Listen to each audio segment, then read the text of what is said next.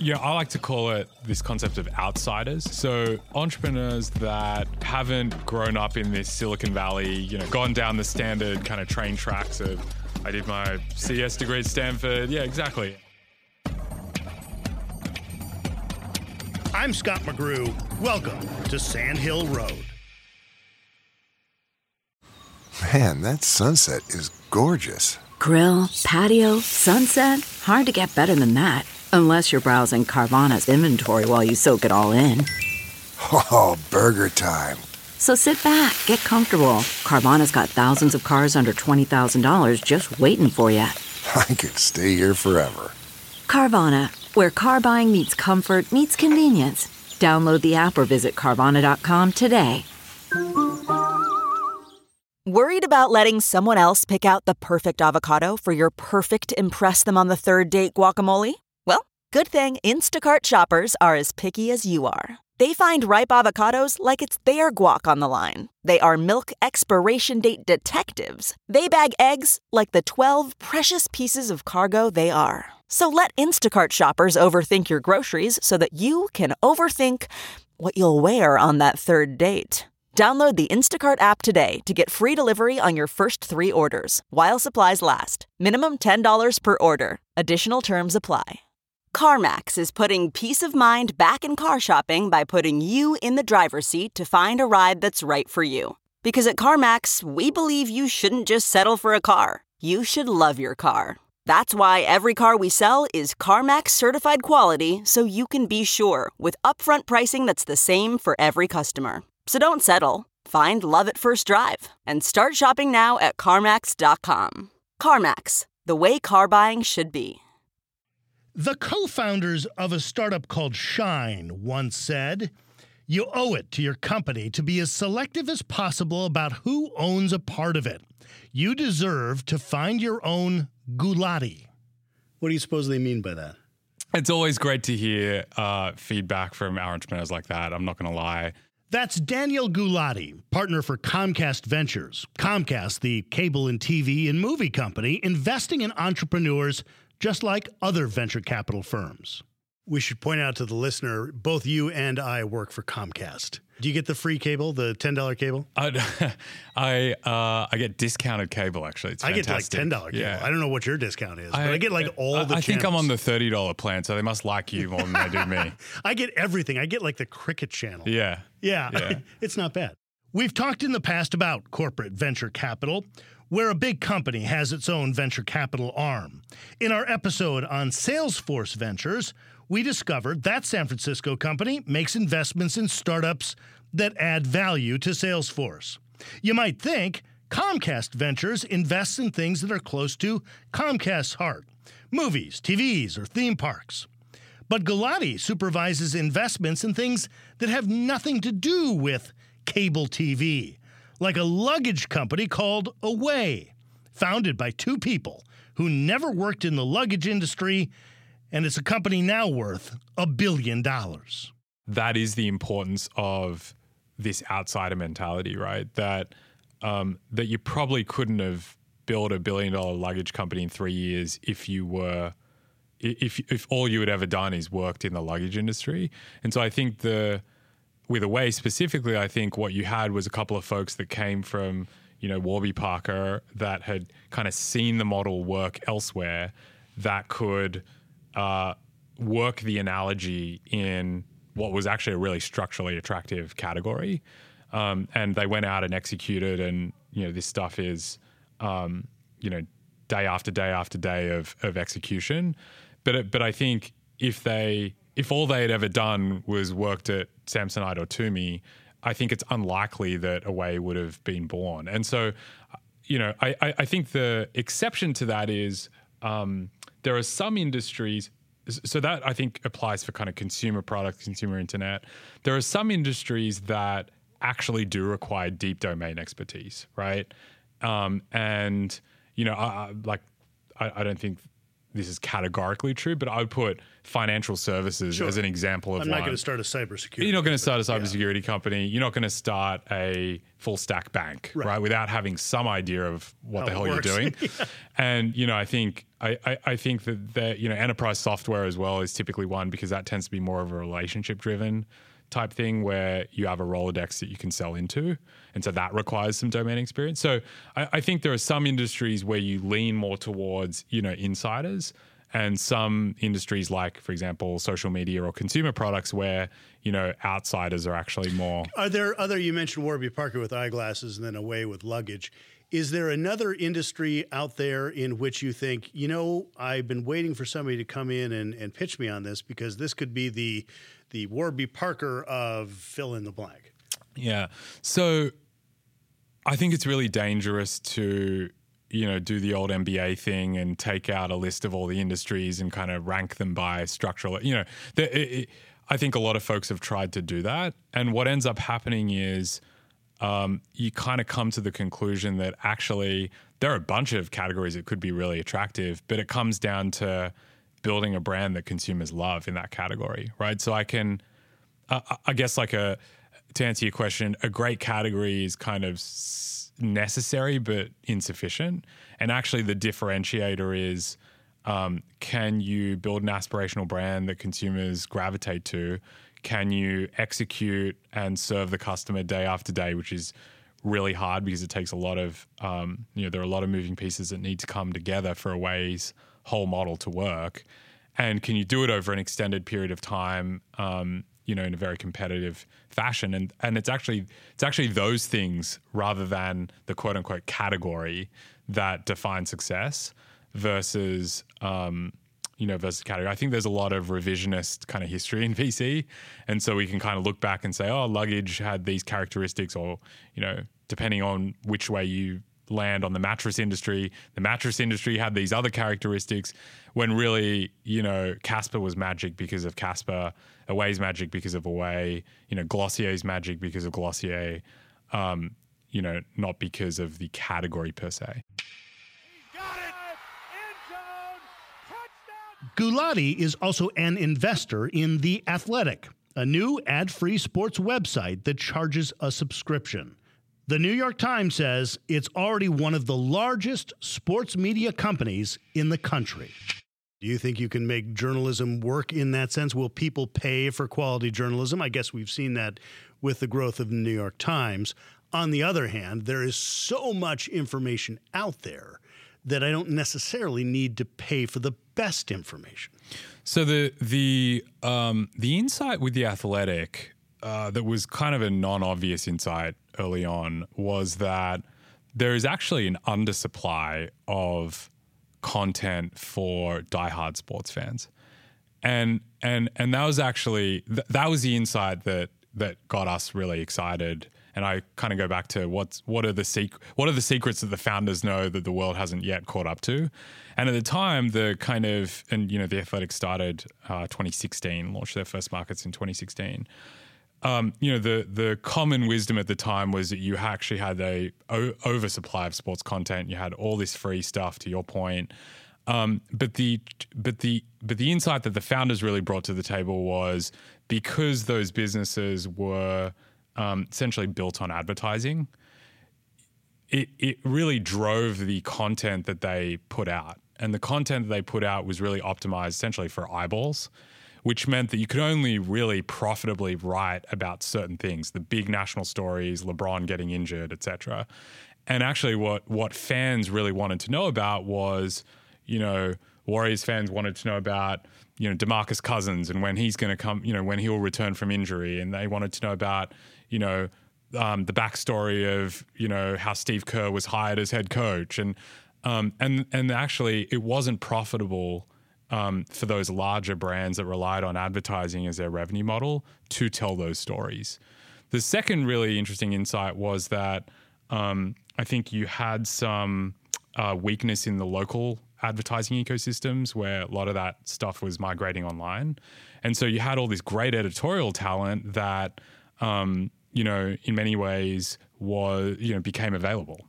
You're saying that sports writers were losing their jobs at local newspapers. And so The Athletic was able to kind of put two and two together and say, we've got this great value proposition to both the writers and the subscribers. To the subscribers, the value proposition was, we're going to tell stories that matter to you, and we're going to do it in a way that makes sense for our business model, and we're going to do it in a way that's sustainable.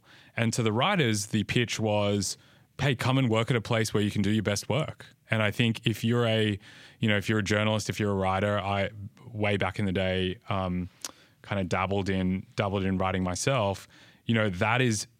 That's a much stronger pitch than, hey, get 10,000 page views yesterday, sure, right? And write 4 stories before 4 p.m. today, right? And so I think that combination of having journalists and writers do work that matters to them and chase stories and tell stories that matter to them and their fans and their followers, and delivering a superior product to the subscriber, I think has kind of explained a lot of their success today. I think on the media side, if you can build a company that where the customers are paying you directly, where the audience is paying you directly, that could be subscription, it could be patronage, it could be a number of different things. I think that feels way more sustainable than starting a company today that is purely ad supported and competing with all the other free options that are already out there, right? So I think that's one. Number 2 is, we are, and we talked about this before this started, is we are incredible. The comfort of your favorite seat is now your comfy car selling command center, thanks to Carvana. It doesn't get any better than this. Your favorite seat's the best spot in the house. Make it even better by entering your license plate or VIN and getting a real offer in minutes. There really is no place like home. And speaking of home, Carvana will pick up your car from yours after you finalize your offer. Visit Carvana.com or download the app and sell your car from your comfy place.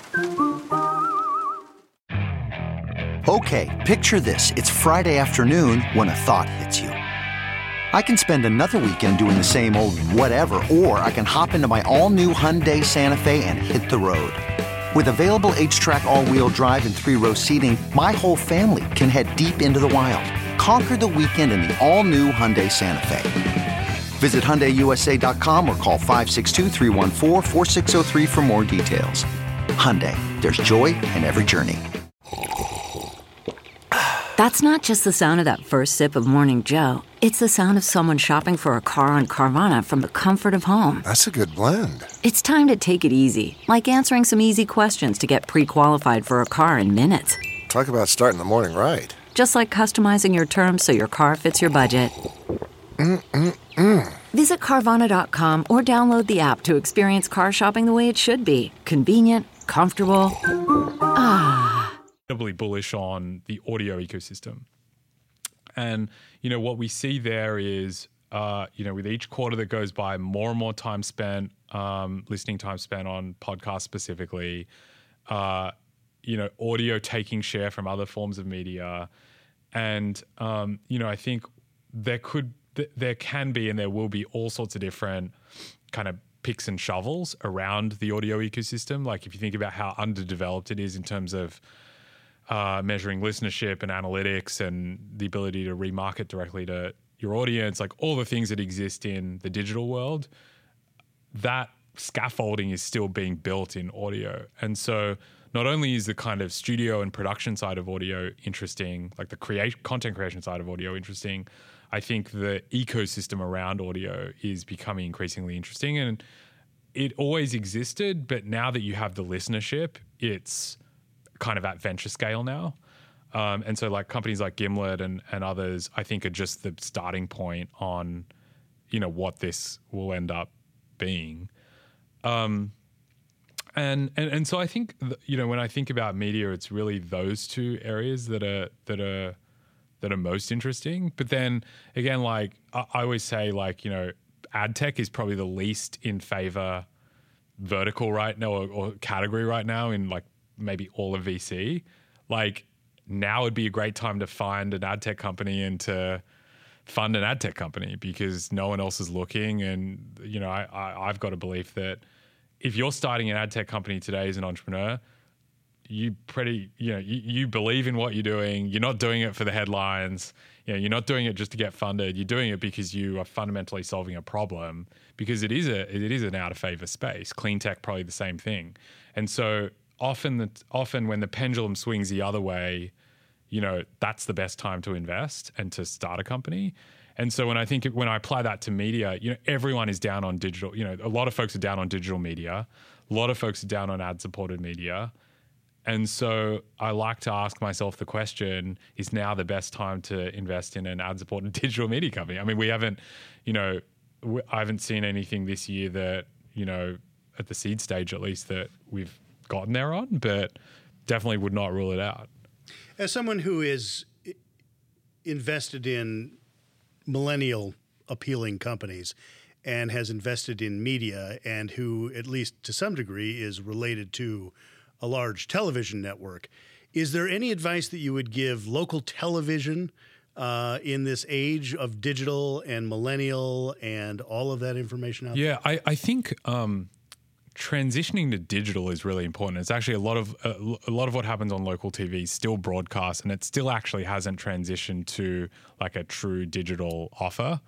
On demand as like a basic first step, but all of the things that you can do around that IP, right? So whether it's following a specific anchor on social media, whether it's offshoots like this that build on kind of existing franchise IP that where you can deliver the content either via audio or via digital media.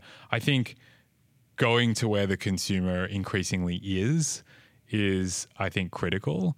And then secondly, I would say new revenue streams. So I think being overly reliant on, I think you're going to see great media companies that are built off of a very diverse monetization model, which includes some advertising, but also includes other forms of revenue, merchandise, subscription, patronage, something you have to be cautious with in journalism. But to your point, one of the ways that I discover new interesting media is through YouTube, because you Google whatever it is you're interested in, YouTube has that video, and I find myself more and more and more getting a lot of really good quality stuff on YouTube. I watch probably more YouTube than I do traditional television. Yeah, and I think that's to the point of going to where the consumer is, right? So if I'm trying to get Scott interested in my content, I've got a decision to make. Do I,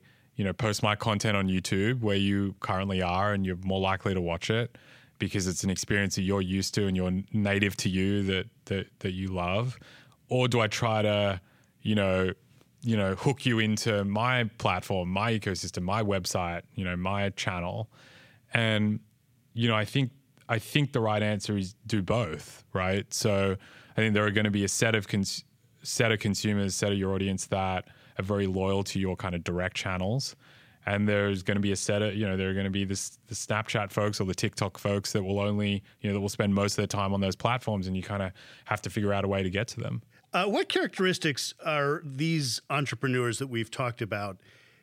What are you finding in them that you might not be finding in Silicon Valley? Because a number of what we've talked about are not based in Silicon Valley. Yeah, so this is something that we look hard for, which is, I like to call it this concept of outsiders. So entrepreneurs that, haven't grown up in this Silicon Valley, gone down the standard kind of train tracks of, I did my CS degree at Stanford. Yeah, exactly. And I took a job at, Dropbox, and I'm now going to start a company. And that's not to... lots of wonderful companies have been started. Lots of great companies start that way. But what I find is that in consumer internet, and this is a little bit different, I think, from other areas of the world. I think enterprise software is actually very different. In consumer internet, the next big thing looks nothing like the last. And so you're really trying to predict kind of non-continuous innovation, right? At the end of the day, that's fundamentally our job. And when you think about who is likely to bring to the world this idea of kind of non-continuous innovation, it's folks that have a different perspective, by definition, a unique perspective. And who are those folks? Well, they're probably folks that haven't been or they're just as likely to be folks that haven't been in the industry that we're talking about than folks that have been working in real estate or luggage or whatever for the last, couple decades. And so what I find is that when I look at my portfolio, I look at Away, which is now, over $1 billion in valuation. They had no experience in the luggage industry. And in fact, even today, there are very few people at that company that have ever worked in the luggage industry, right? Another company that I'm lucky enough to be an investor in is a company called K Health, which is, as of today at least, the #1 medical app in the US. It's an AI doctor. Alone, amazing entrepreneur, had never spent any time actually prior to starting the company professionally in healthcare, but just had a perspective on a unique solution that could really, change the fabric actually of primary care, and he's on his way to doing that. And so what I find is when you come from outside a industry, you have not only a fresh pair of eyes, but you also have something to prove in many ways. So a lot of the folks in the industry, in a space, a lot of the incumbents will kind of laugh at you, tell you can't do it, give you the 100 reasons why it won't work. And I find that is incredibly motivating for entrepreneurs, that they feel like they've got, I think Hunter Walk said on Twitter, chips on shoulders, put chips in pockets. And it's a little bit the same with outsiders, where you have this idea of something to prove. And I think that drive is incredibly important as an early stage entrepreneur. Daniel Gulati, Comcast Venture Partners. For more interviews with Silicon Valley's most influential entrepreneurs, check me out on TV at Press Here. That's Sunday mornings on NBC Bay Area and everywhere in the world on iTunes and at PressHereTV.com. Sandhill Road is produced by Sean Myers, executive produced by Sarah Bueno and Stephanie Adruni.